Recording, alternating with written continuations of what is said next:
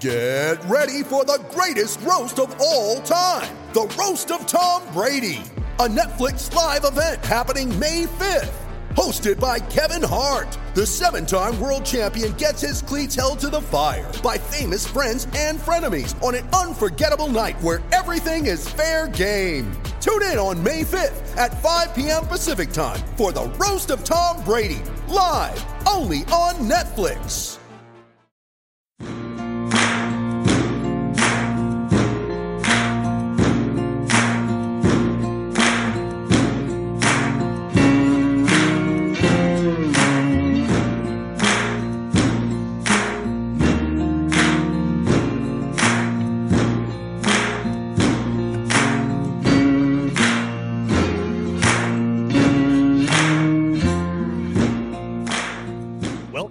Welcome to the Hokie Hangover Podcast.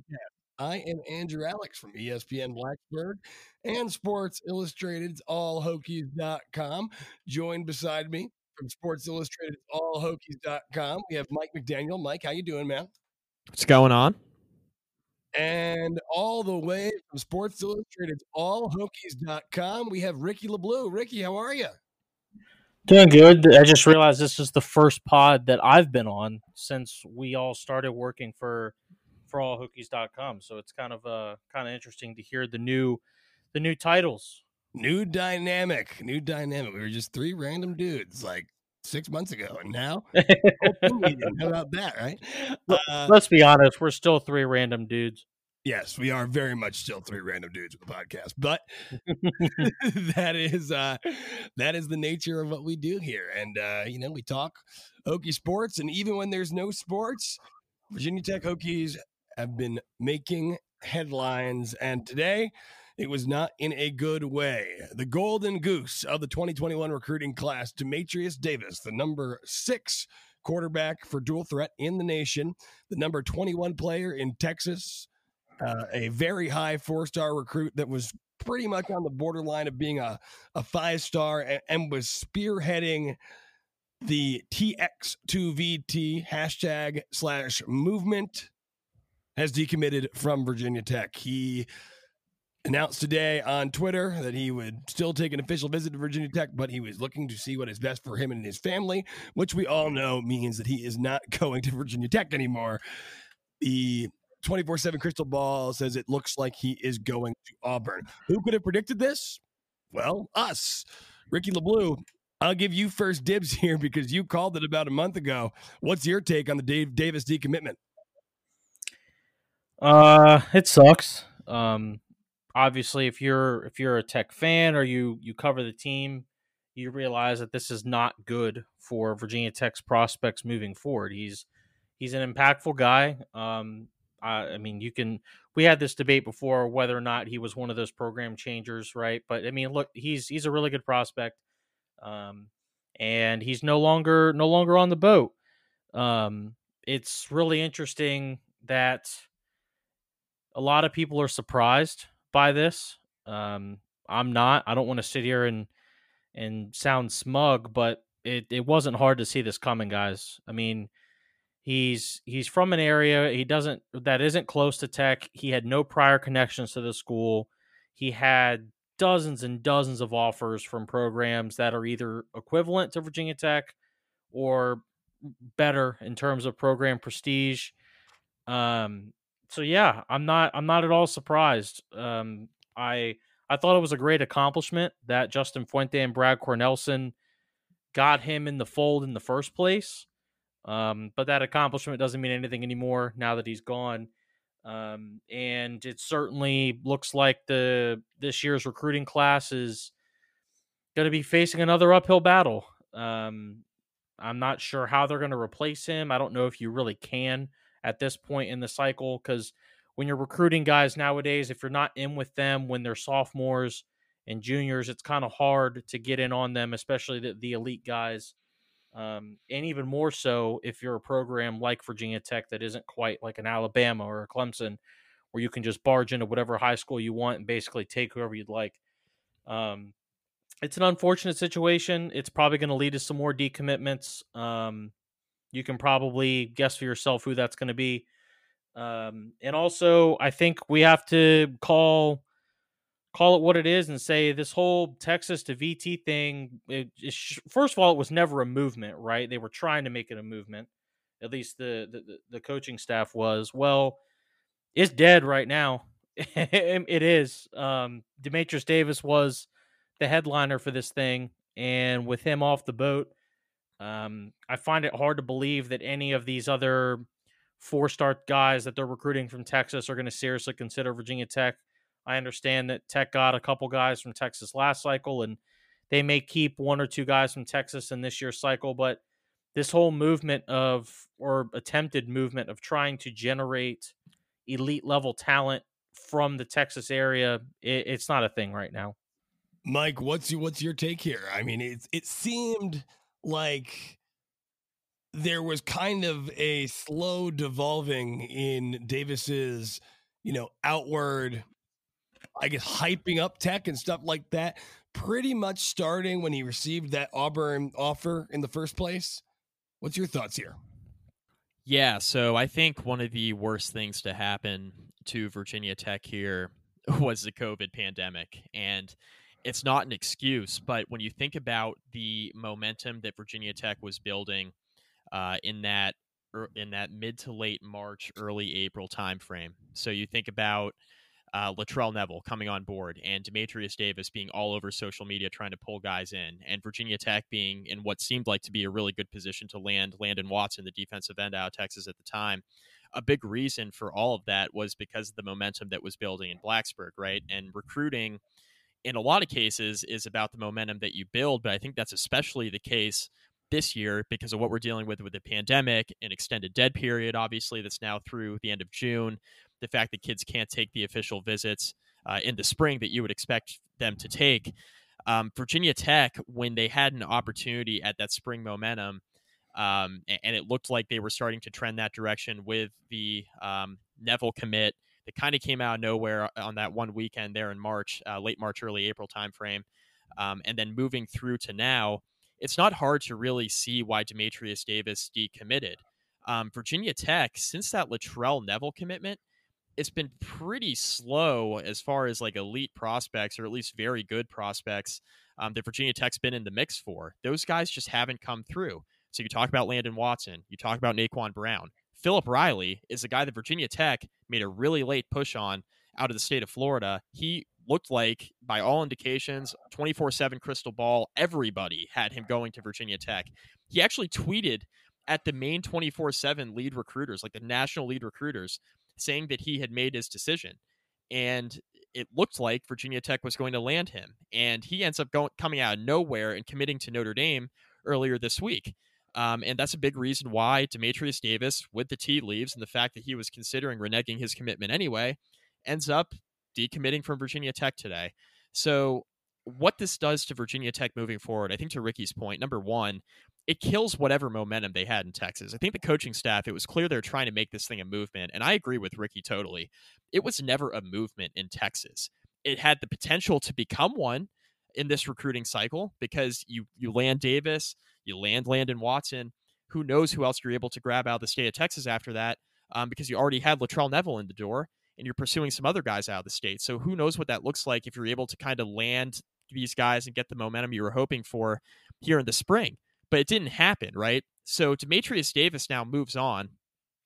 He's definitely not coming to Virginia Tech. People are saying, oh, yeah, he's still taking his official visit and, there's a chance he could commit. Guys, he's not coming to Virginia Tech. He's That's not. just out of respect for the coaching staff. Exactly. And a respect for the relationships that he's built. And if he doesn't want to be in Virginia Tech, that's fine. He needs to go wherever he thinks it's best for him, and that's what you need to do as a college athlete and just as a person trying to select a school and make a major life decision. But it obviously kills Virginia Tech's momentum in Texas. Number one. Number two, Virginia Tech dropped from a top 30 signing class to number 51 in the nation as of this afternoon. We're recording here on Wednesday 52, afternoon. I'm looking at it right now. Now 52. So it's even dropped a spot since earlier this afternoon when I looked. So Virginia Tech is in a position now where they had the 74th ranked recruiting class, the worst in the Power 5 a year ago. And this was supposed to be seen as the class that kind of builds that momentum and shows that, that 2020 recruiting class was an aberration and not the new norm. But now you're looking at things like, okay, when Beamer was in Blacksburg, he was consistently churning out top 25 and top 30 classes, right? The first few years of Fuente, same thing, top 25, top 30 classes. The recruiting didn't get better per se, but they were treading water. 2020 was supposed to be seen as this aberration class. It was a small class number one, and they missed some of their higher profile targets, and that's a big reason why they ended up at 74. So it was supposed to be an aberration, but now you're looking at it, and it's still early in the cycle, so I caveat it, and it's a weird cycle to begin with because of the dead period. But guys, it doesn't look good. We're sitting here in the first week of May. Virginia Tech just lost its top commitment. Latrell Neville, what's the reason that he's sticking around? The whole reason he committed to Blacksburg in the first place was to play with Demetrius Davis. Demetrius Davis was a major reason why Latrell Neville even considered Virginia Tech. Latrell Neville committed to the Hokies sight unseen. He was planning on taking a visit, but then the COVID stuff hit, and he decided, you know what? I've seen enough with a virtual tour. I've talked to the coaching staff enough. Demetrius Davis has sold me on Virginia Tech enough that I'll commit. But he's never seen the school. So what's his incentive for sticking around? It's not a good situation for Virginia Tech to be in now in the month of May. Obviously, there's a bunch of offers out on the table, but why would Naquan Brown then commit to Virginia Tech? Or Kelvin Gilliam, some of the top prospects in Virginia? What's Landon Watson's incentive now for committing to Virginia Tech out of Texas? A big reason why a lot of these guys were considering Virginia Tech in the first place, where, look, in the state of Virginia, the Hokies have had a ton of trouble recruiting in the first place. A big reason why some of these top dogs in the state outside of Travion Henderson were looking at Tech was because they were bringing in a potential revolutionary type talent in Demetrius Davis, a quarterback, their highest rated quarterback recruit coming out of high school since Tyrod Taylor. Like, that was supposed to be a big deal for this recruiting class, and now he's out the door. So at best, the future's uncertain. At worst, we could be heading towards a really, really poor recruiting class for the second year in a row. And once you have two of those guys, especially in the ACC, it's really hard to come back from, even if you do end up having a good season this year. Well, I'm looking at Twitter right now, and though we are talking about Latrell Neville as why would he stay, the Hokies actually extended an offer to Lucas Coley, a quarterback out of San Antonio, who, though he's not Demetrius Davis, he's not the number 6 dual threat, he is a top 20 dual threat quarterback. Latrell Neville just tweeted at him, "Hit me, bro, let's talk." So it is, it seems like there's some maybe chance that he sticks around, but like you said, it was sight unseen. It did seem kind of random. I have a question for both of you, though. Mike, everything that you're saying is essentially, I have no reason to assume that you're not right. But if you're the Virginia Tech coaching staff, you can't have your entire recruiting philosophy be centered around the fact that you've signed one good player, right? I mean, right. You have to be able to sell your school, and you have to be able to anticipate that something like this might have happened. My first reaction tweet to this was, there's no worse feeling than having the anxiety that something might be too good to be true, and then that ultimately being correct. But we all saw the signs from a mile away. Yeah, so let me go first here, and then I'll turn it over to Ricky, because I'd like Ricky's perspective from the 757. It's something that we've talked about on this podcast before, so I think that'll tie in nicely as conversation. So a big part of Justin Fuente and his staff's recruiting philosophy when he got to Blacksburg was that he was going to try to figure out the state of Virginia as best he could. What we realized quickly, outside of a couple of aberrations, one being obviously Devin Hunter, was that Virginia Tech couldn't really recruit the state of Virginia well with his coaching staff. Nope, none of them were really from here, right? I mean, the only guys who were left who had experience consistently recruiting the state of Virginia, Charlie Wiles, Bud Foster, Zon Burden, really it, right? Like, those were the guys who really had that experience in the state of Virginia. Everybody else is coming from that Texas, Oklahoma area, middle of the country, not used to recruiting the state of Virginia. So they come in here and they can't relate to these kids, right? And a big thing that Virginia Tech then decided to do this cycle was go to Texas and go back to where the staff was familiar. The only problem with that is these Texas kids don't really know about Virginia Tech, right?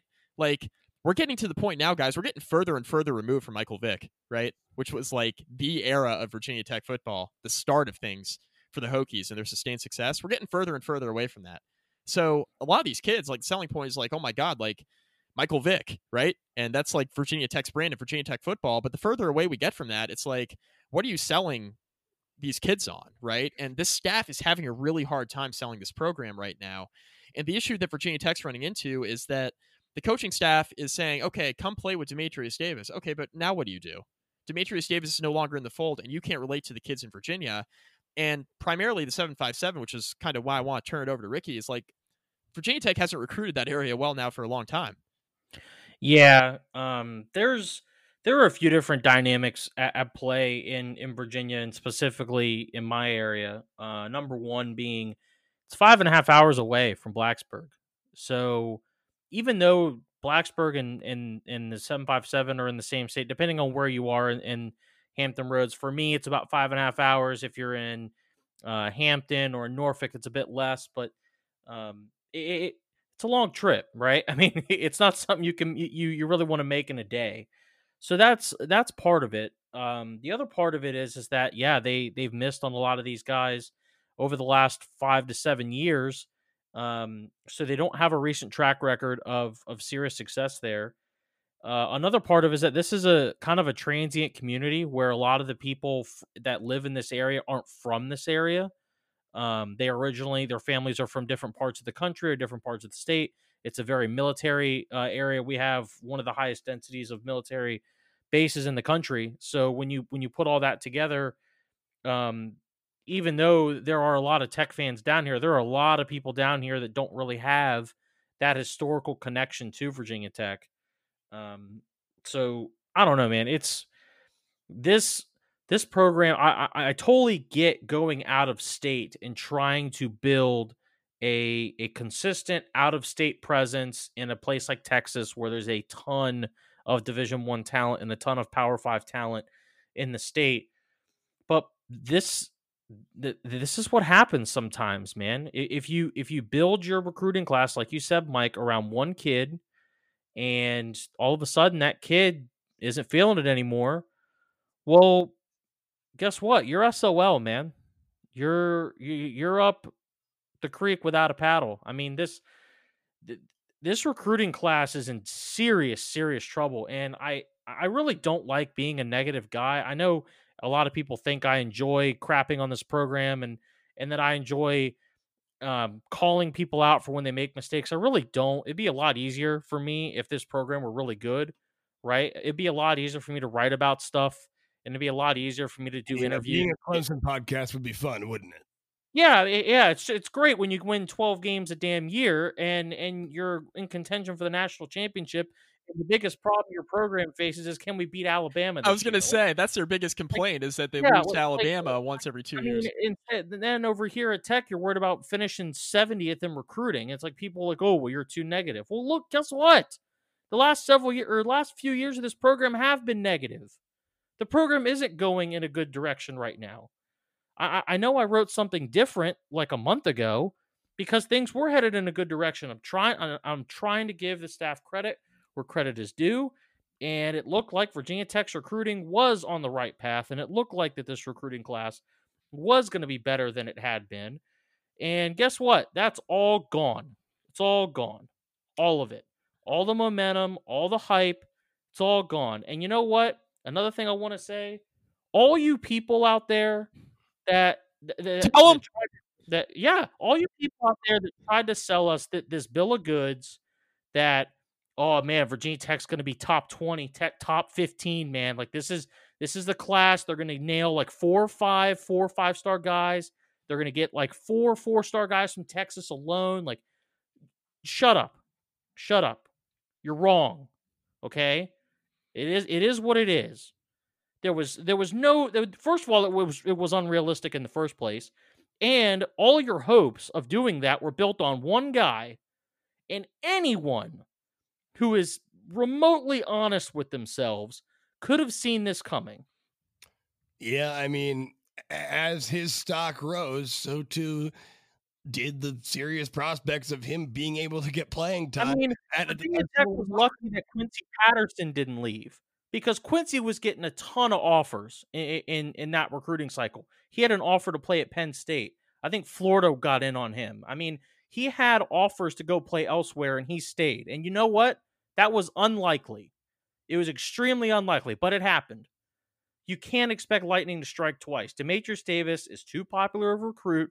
He's got too many damn offers for these big schools to come in and try and scoop him up. And guess what? That's exactly what happened. And when you come out here and you're winning 6 to 8 games a year and you get smacked by 35 by Duke at home, this is what happens.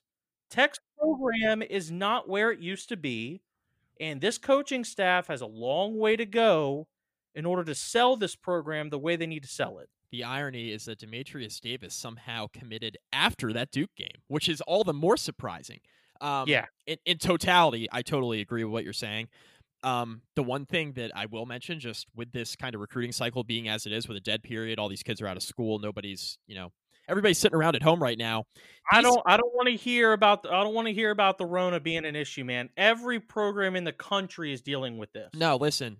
No. So what I'm saying is, what did you expect that was going to be any different? These guys, these top recruits, so Demetrius Davis is in that group, they're receiving hundreds of texts and phone calls from these top programs every single day. More than usual, guys, because they're not in school, right? So usually you're in school, you're not getting your phone blown up at 10 a.m., 11 a.m., noon, 1 o'clock, 1:30, because you're in class and coaches know you're in class. Now it's open season for every single recruit out there, but especially the top guys like Demetrius Davis.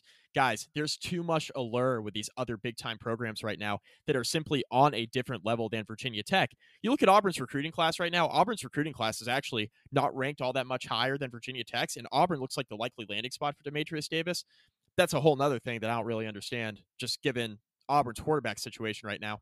But with that being said, if Demetrius Davis goes there and turns Auburn to a top 20, top 25, top 30 class, everybody's like, oh, what's different with Auburn from VT with the recruiting rankings? Guys, Auburn's in the SEC. They're Gus Malzahn. They've played in a national championship. They played in big-time bowl games pretty much every single year, except for 1 or 2 down years they've had recently. Like, they're a much better program right now than Virginia Tech. It's not even really all that close. Yeah. All right, so put your hat on here. Your Coach Fuente, your Coach Davidson. What steps do you take here? What's your game plan to salvage what you can out of this 2020 class? Well, they have to find a quarterback. Tech's quarterback room, although deep right now, is probably not going to be deep next year. There's going to be some attrition at this position next year. I don't know who it's going to be, but it's going to be somebody. That's just kind of the way the world works now. If you're not starting at quarterback, the first thing people are looking to do is for you to transfer. So Tech is going to have to bring in another guy. I'm not even including Knox Kadum on the depth chart right now because Tech didn't want to take him in the first place. A lot of people forget that the only reason Knox Kadum's offer became serious was because Hendon Hooker put himself in the portal.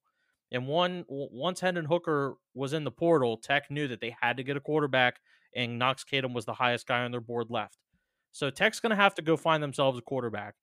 It's highly unlikely that they're going to find anybody on the same level as Demetrius Davis. At this point, they need to find the best they can to move on. But they have to find a way to add a couple more of these difference makers. And you know what? If their pitch to the Landon Watsons and the Kevin Gilliams of the world was, hey, you get to come play with Demetrius Davis, well, then they got no shot, obviously. Because you can't all of a sudden just change the argument and say, oh, well, we also have a really good defensive program. We put a ton of guys in the NFL on defense and yada, yada, yada. You can't switch it up like that anymore, man. So I'm hoping that Tech didn't sell a lot of these kids on playing with Demetrius Davis. Part of me doesn't think that they did, but I can certainly see it. But they got a long way to go, man. They have to add some serious difference makers, because if they put out a recruiting class that isn't in like the top 35, they're going to have a lot of backlash through the public. And it's not going to be the people that have been giving Fuente hell for the last year and a half, because those people are going to hate him regardless. Fuente could go out there and win 10 games next year, and they're going to hate him anyway. What they're going to start to lose are those middle fans, those fans that have tried to give Fuente credit where credit is due, and they've criticized him where he needs to be criticized. And if Tech goes out there in December and in February, and we go past those 2 signing days, and we don't have a serious class in front of us, because last year's class was unserious. That's a group of 5 recruiting class, or even worse. I mean, it was bad. It was seriously bad. You had several group of 5 teams ahead of them last year. Yeah, exactly. So last year's recruiting class was completely unacceptable. I don't care about the extenuating circumstances. Fuente this is Fuente's program. He has to find a way to sell this program in a way that connects with recruits. And he now is facing an even tougher battle than he did 12 hours ago, because the shining example of his success on the recruiting trail is now gone. What's your strategy here if you're Fuente, Mike? Well, my strategy is you got to figure out how to recruit Virginia better, but I'm not sure how they're going to do that in this class, right? Like, Naquan Brown is the one guy they've kind of been after consistently. Kelvin Gilliam's another one. 2 pretty highly rated guys. And then from the outside looking in, there's Tristan Lee, who seems like he's all but a shoo-in for Clemson. And I know that 24/7's not saying that. I'm telling you that. It's going to be really hard to get him in the door. He's a 5-star lineman. I mean, it's just not really realistic at this point. So Virginia Tech needs to pull in a guy like Naquan Brown. And if you pull in that kind of guy in Virginia, I think Landon Watson still becomes a possibility in Texas at the other defensive end spot, right? And there are a couple defensive end guys Virginia Tech's had success with in Texas already, with Robert Wooten and Alec Bryant from last year's recruiting class, 2 of the higher-rated guys in the 2020 class. And being able to land Landon Watson would then tell you, okay, look, they've built some sort of at least defensive line pipeline out of Texas, because there's so much talent there. And all of a sudden you can say, okay, well, they're starting to build some depth and some momentum there with some of the defensive ends in Texas. Well, okay, great. That's a start. What we've been saying all along in this podcast is that Virginia Tech can't have their primary recruiting base be in a state that's nowhere near Virginia, right? Virginia Tech's had success in North Carolina and Pennsylvania in the past, up the East Coast in New Jersey. It's a little bit easier to get to than Texas, right? This staff's from Texas, but outside of that, what's the association with Blacksburg and Houston, or Blacksburg and Dallas? Like, not a whole lot, right? And like a different country. It's like a different country. And like these, everybody's like, okay, well, the coaching staff's there and they're recruiting and like they're all from there and have roots. Like, yeah, great. But like, you got to actually pull guys in order for that to like be true, right? Like, in order for it to actually be a pipeline or to actually build momentum, like, you have to actually sign talent out of Texas, not verbally commit, sign talent. They've done that with Bryant. They've done that with Wooten. Can they do it with some of the top guys in this class? It's not looking good for Davis, obviously. It doesn't seem like there's almost any shot that he's in the door, obviously. But then there's also Landon Watson, who's still in the mix, could be in the fold. Latrell Neville, as of right now, he's a verbal commit to Virginia Tech. I think the Hokies being able to keep a guy like Latrell Neville on board, as unlikely as it may seem right now, that might be a good start. And then I think the next shoe to drop would be a guy like Naquan Brown, because I think if you get Brown, you have Neville, then okay, great, you got 2 4-stars. Can you get Landon Watson now? And that's your 3rd 4-star guy. That's the path with this recruiting class for Virginia Tech. Now, that's the path. What I think is going to happen is I think Latrell Neville is going to decommit. And so now what do you do at receiver, right? Because Virginia Tech has been looking for receiver help for a long time. And the depth at receiver right now, while there's some talent there, guys, like, it's not great. There's a lot of unproven talent at the very least. And Virginia Tech was hoping, to get some sort of like bigger bodied receiver in the room. And Latrell Neville looked like he was going to fill that role. Now that he's out the door, then what do? If you can't pull Naquan Brown, you're probably not going to pull Landon Watson. So then what? Are you filling up your class with a bunch of 3-stars and maybe mix in a 4-star or 2? Like, it's pretty early still in May, so like the opportunity is there for that, but I don't know what the path is. I think the best possible solution for Virginia Tech's problems right now is continuing to recruit Latrell Neville so he stays on board, trying to pull in another quarterback, like we mentioned earlier, and then trying to get a guy or 2 in the top 5 or 10 in the state of Virginia. And that's a lot of ifs and a lot of uncertainty, and something I'm not really sure the staff's going to be able to do. They haven't shown themselves to be capable of doing it really yet, so it's hard for me to be totally sold on what they're going to be able to do now with Demetrius Davis out the door.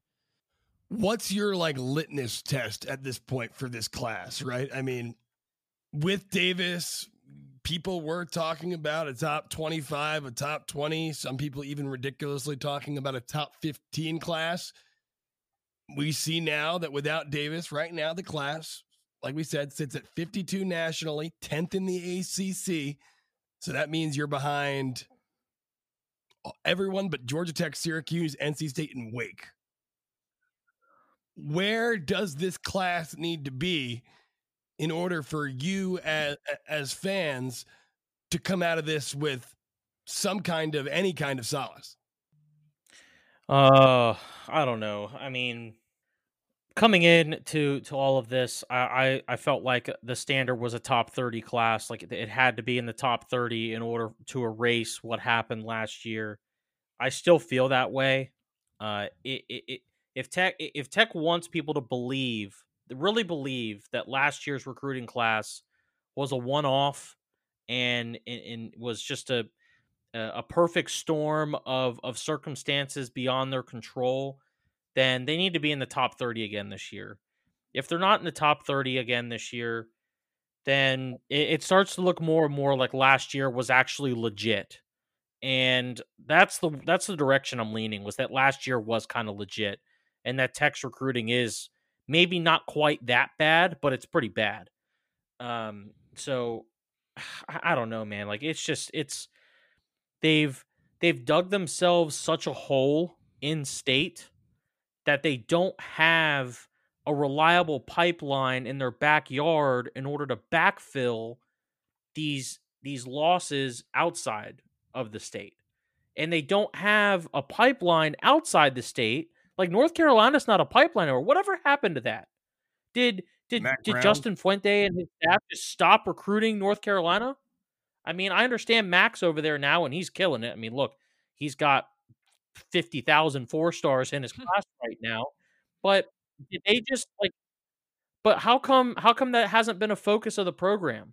I mean, on all we saw in 2017 and 2018 was NC to VT plastered on social media. And I haven't seen that in a year, maybe a year and a half. I mean, they don't have the pipeline in state. They don't have the pipeline in North Carolina. They don't have anything in the Nova, Maryland, DC region that they can realistically rely on to backfill these losses out of state. And they're not doing well enough outside of the state to backfill these losses in state. Yeah, more importantly in my mind is they're not doing well enough on the field right now, right? They won 6 games. That's the other part, is that they don't look like a top 3 ACC team. Right. Even though they were in that position going into the final couple games last year, they don't look like it. They're not playing like it. Yeah, I mean, we're not that far removed from Virginia Tech getting pummeled at home by a Duke team that barely made a bowl game. You're at a point now with Virginia Tech. They won 6 games 2 years ago. It was their worst year since 1992. They had a very up and down, to put it lightly, season last year to win 8 games. They had a 2020 class that ranked 74th nationally, the worst in the Power 5. And to Ricky's point, this is now starting to look on the recruiting trail more like the norm rather than an aberration, at least as we sit here on May 6th, right? So Virginia Tech's in a spot right now where this season was already going to be important on the football field. It's all the more important now as you try to piece together this 2021 recruiting class. If Virginia Tech does not get off to a very good start in the month of September, let's say they're a little bit similar to what they were last year. Say they go like 2-2 record-wise, but they just don't look competitive at all against Penn State. They find themselves not looking very good against some of the lower tier opponents on their schedule in the non-conference play. Like, who's going to commit to Virginia Tech then, right? And now you're moving into a situation where you had a very poor recruiting class a year ago, and then 2021's not looking very good, and then Virginia Tech looks like a team on the field in the month of September, worst case scenario, that might have trouble getting to 8 wins again. So now you have 2 8-win seasons. Let's play it out. Let's say Virginia Tech goes 8-4, right? Which would be probably the lower end or right around right of what people expect. They expect 8 or 9 wins next year, right? So let's say Virginia Tech goes 8-4. Then you have an 8-4 season this year, an 8-5 season this past season, and then a 6-7 record 2 years ago. So now you're looking at a team that is back to kind of what they were under the last few years of Beamer, except worse on the recruiting trail. And that does not sit well. And to answer your question, Andrew, of where this class needs to be, it had to be in the top 30 anyway. It's all the more imperative they're in the top 30 now. And that's based off of what they had a year ago from a recruiting standpoint. But if you have a class that's ranked, barely inside the top 50 or in the top 70, you're going to have a major, major problem from a depth perspective a couple years from now, regardless of what you do on the field this fall. This fan base, the donors of this program, the fan base, the people that have followed this program for 20 odd years, they're begging Virginia Tech to give them a reason to believe. They're begging for a consistent recruiting class that they can build on and hope that will develop into a serious winner. They're begging for a premier win on the field. And they haven't gotten any of that in the last 2 to 3 seasons.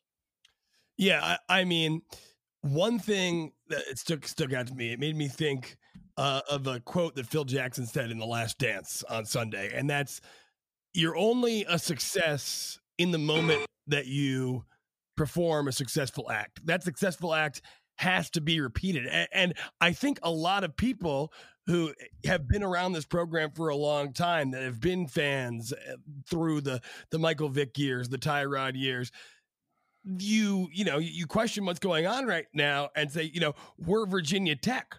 Like, why we should be getting a top 30 recruiting class. And I agree with that sentiment. But at the end of the day, 6 wins on the field 2 seasons ago, a general downward trajectory, the inability to recruit the players in your own backyard. You don't have much to show for it on the field, and you're relying on recruiting players in Texas, on recruiting players in now California. That's a Hail Mary that, if it fails, has potentially detrimental consequences for the program. And I'm not here saying, the program is in free fall. The program is is collapsing, because I think it's too early to say that. But when a trend starts, it's hard to turn that thing around. And I think this coaching staff, I mean, yes, you're playing with one arm behind your back compared to the Auburns of the world, compared to the Notre Dames of the world.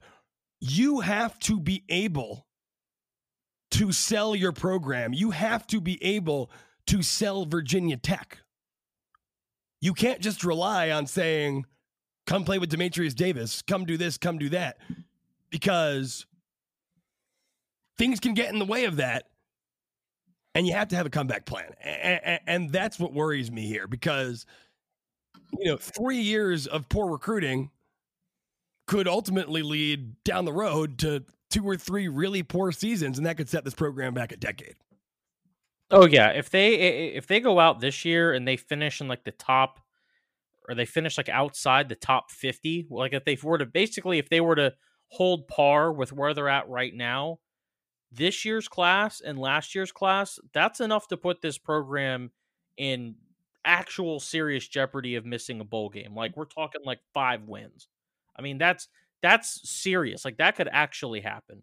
And if that happens, well, then what does the program have to hold on to? I mean, for years, Tech has held on to their win streak over UVA. Gone. Out the window. If they miss a bowl game, what does Tech have left? They should have already missed the bowl game, Rick. Yeah. They had to reschedule that Marshall game. You're totally right. So if they legit miss a bowl game, which, look, let's be honest, missing a bowl game in this day and age with the 80 million bowl games that are out there, it's pretty hard to do. And the fact that you're playing at least one FCS team, and in Tech's case, 2 last year, playing 2 FCS teams, I mean, come on. So I don't know, man. Like, I don't like being this upset or this negative about the program, but come on, man. Like, at a certain point, you have to put up something concrete. And you have to stop taking these big losses, whether it be on or off the field. You have to stop losing these big, high-profile recruiting battles. You have to start winning some of these. You have to stop losing these big, high-profile games. You have to start winning some of those. You can't keep racking up wins against Boston College or Furman or Old Dominion or whoever. At some point, you have to be able to walk into Whit Babcock's office and say, you know what? I went out there, I won 9 games, I beat Virginia, or this year I beat Penn State. I got a top 30 recruiting class in the bag. Like we're starting to build towards something here. Justin Fuente doesn't have anything that he can seriously point to over the last couple of years and say, you know what? That's a serious accomplishment, and we're still feeling the benefits of it. His coaching job in 2016 was absolutely tremendous. The fact that he was able to turn that roster of a 6-6, 7-5 team and make them an ACC Coastal champion and come within one missed block by Trayvon McMillan away from tying that game against Clemson and taking them into overtime. He hasn't done anything like that in the last 3 years. I mean, the question, what it comes down to is, what is this program right now? I think that you can't hang your hat. I mean, you can hang your hat on Michael Vick, and you can hang your hat on Tyrod Taylor, and you can hang your hat on the success that this team had over a period of time during the prime Beamer years. But pretty much all semblance of the Beamer era is out of that building right now, right? Bud is gone. Wiles is gone. Beamer is now long gone. It's his program now. Yeah, this is Fuente's program. And if you look at it from, a blind resume test of, not just the Fuente years, but the tail end of the Beamer years, Virginia Tech has been a relatively mediocre program. Not bad, but no one is looking at what Virginia Tech has accomplished over the past, say, 6-7 seasons and saying, wow, that is an elite college football program. You are what your record, I was going to say, you are what your record says you are, Andrew. And you know what? People say we shouldn't accept mediocrity, and I don't think anybody is. That's been a popular line on Twitter. Oh, everybody's saying to accept the mediocrity. I got people in my mentions saying, oh, well, how are they at Fuente? Fuente Caper is going to explain this away. And, people are just learning to accept mediocrity and move on. Nobody's accepting it. That's why everybody's angry about it. But you are what your record says you are. They won 19 games in Fuente's first 2 seasons, a far cry from what they were doing the last few years of Beamer, when they were 6, 7, 8-win program.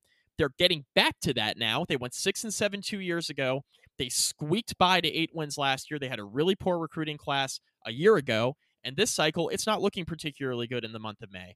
So you are what you are on the field and off the field right now. Recruiting is the worst it's ever been at Virginia Tech, period. It hasn't been this bad in a really, really long time, at least not in the modern recruiting era. When's the last time you could point to Virginia Tech and said they had 2 classes, number one that ranked out the top 70, which is unheard of, and then number 2, another class right now that's ranked 52nd in the nation, you said, Andrew, right? 52nd in the nation right now. And it's May, and it's early, and things can change. I get all of that.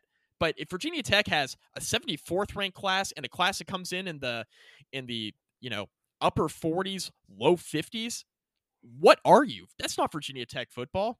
That's not the team that came to fruition under Michael Vick and then turned into this power in the early 2000s and, flourished under Frank Beamer and, grew into the program that it is. A big reason why everybody's expecting Virginia Tech to be better than they are right now.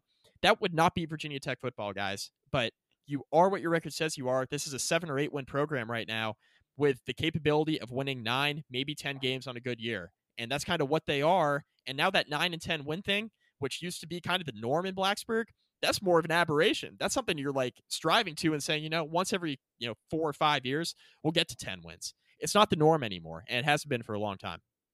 So I just want to say real quick, for all these recruits that Tech is recruiting, you know how old they were when Michael Vick was playing in Blacksburg? 0. They weren't born yet? Yeah. Trick question. They weren't born yet. Like, at some point, you have to be able to point to something that isn't 20 years old. And that's exactly right. And the fact of the matter is, I don't want to sit here and trash the program. No one wants to do that. Obviously, we all have the same interest here. We want Virginia Tech football to be good. We want them to be good as possible. In our ideal world, they should be winning national championships. Obviously, that's not happening, and we're far away from that happening. But where we were 10 years ago is not where we are right now. We have seen, just in the lifetime of a college football fan right now, you've seen USC go from a college football powerhouse to a middling team that hasn't won the Pac-12 or has won the Pac-12 once in the last 10 years, right? We've seen Nebraska go from, back in their heyday, like, the Alabama of the times, to a team that wins 5 games now. The trajectory for Virginia Tech, they haven't bottomed out yet, but the vested interest of everyone in that room and everyone in this fan base has to be to prevent that from happening, right? So if you're Justin Fuente, if you're Coach Davidson on the recruiting trail, what's your pitch? What's your pitch? Because right now, it's not come play with Demetrius Davis anymore. You have to sell your program and sell what makes Blacksburg special. Like, I don't doubt that I truly do think that Justin Fuente is a decent football coach. I think he's a good football coach. We saw, like you said, Ricky, in 2016, what he was able to do with the talent that he had. But you can't do that unless you're getting the talent in the room. And they're going to have to figure something out, because right now, this Hail Mary in the state of Texas seemed like it's on the verge of collapsing, and that could just have really bad consequences. It really could set this program back, because if you can't recruit in Virginia, you don't have that foothold in North Carolina anymore, and you spent an entire year and a half on a Hail Mary to try to make a pipeline for recruiting for Virginia Tech football in the state of Texas, where do you go from there? They got to figure out a way to make this work one way or another. Yeah. I mean, I'm not a coach, so this pitch wouldn't be polished, but I'd be trying to tell guys, look, there's plenty of playing time available. There are very, very few positions on this roster that are set in stone. There are very few players in the program that have earned the right to be an automatic starter going into next year. So if you're a freshman, you come out, you play your ass off, you have a chance to start. So chance of early playing time is one. I think Tech's made a lot of actual structural improvements to the program in terms of the Athlete Performance Center, which is still being built, the brand new weight room. Obviously, the Beamer Barn over the last 10 years has been a huge investment and is still one of the best in the country, even though it's no longer brand new. But you have tools to succeed at Virginia Tech, but what's missing is that on-field component that you can say, hey, we're a 9-10 win team. We're right on the verge of getting to Clemson. We just need you to join this program so you can help get us over the top. Tech can't make that pitch right now.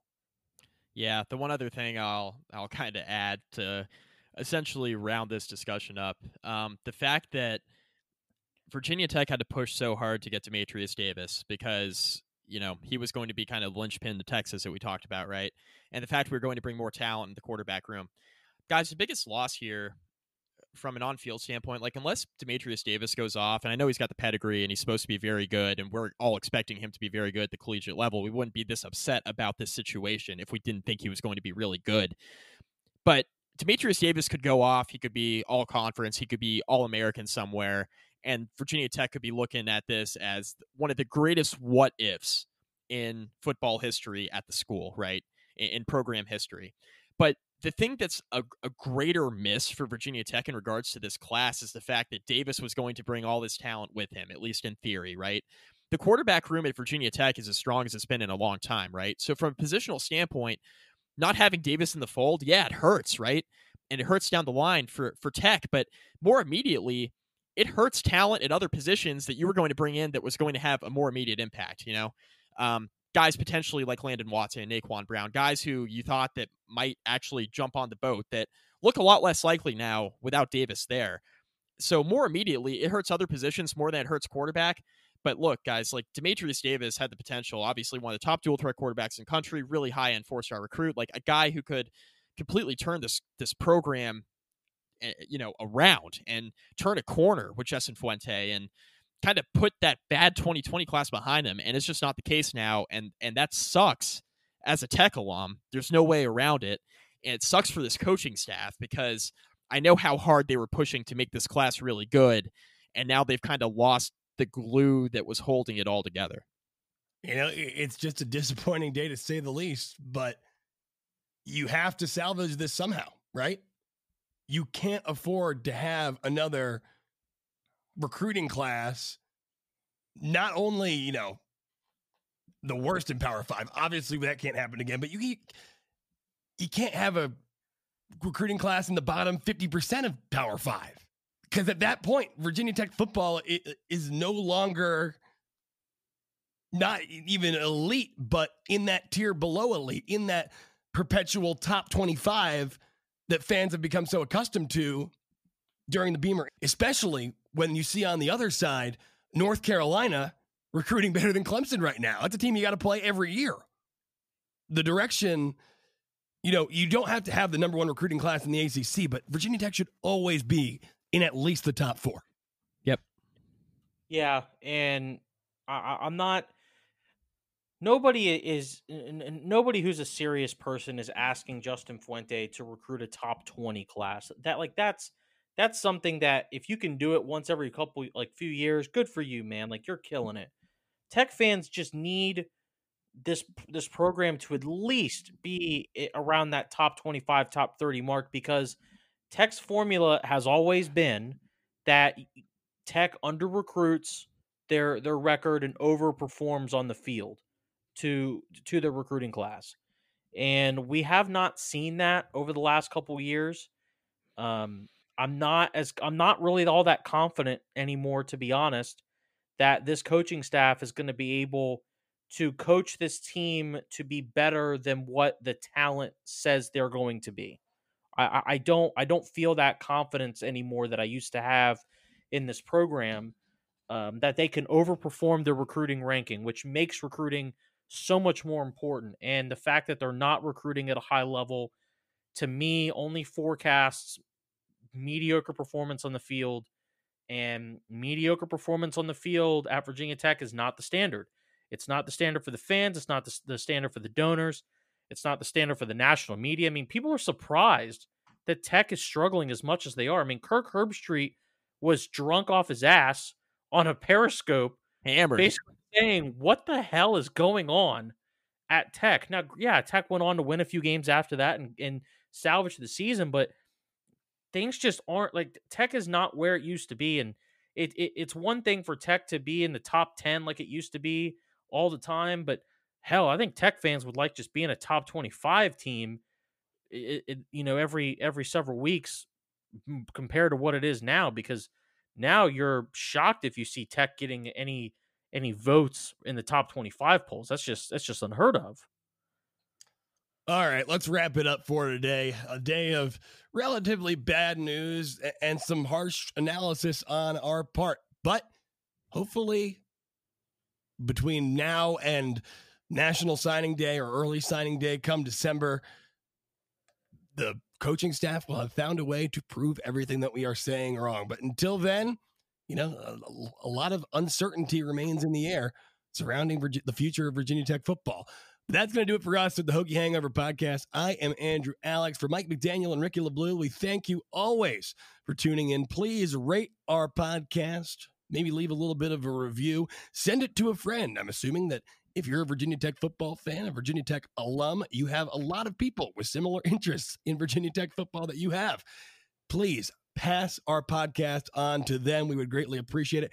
You can get more of our content at allhokies.com. That's Sports Illustrated's one-stop shop for all Virginia Tech athletic news. We are just getting started there, and our momentum at allhokies.com, unlike Virginia Tech's recruiting, is absolutely rolling. Oh, man. Shameless plug there from Andrew. I like it. Do what I got to do. At the radio, you learn a thing or two. But yeah, thank you for tuning in. We will be back next week with our originally planned episode, which I think we are going to talk about an article that Ricky did around the time of the draft about the draft prospects of players currently on Virginia Tech's roster. There's a couple players. Ricky's got a lot of good info. You're not going to want to miss it. So thanks for listening. We hope to catch you next week, and go Hokies.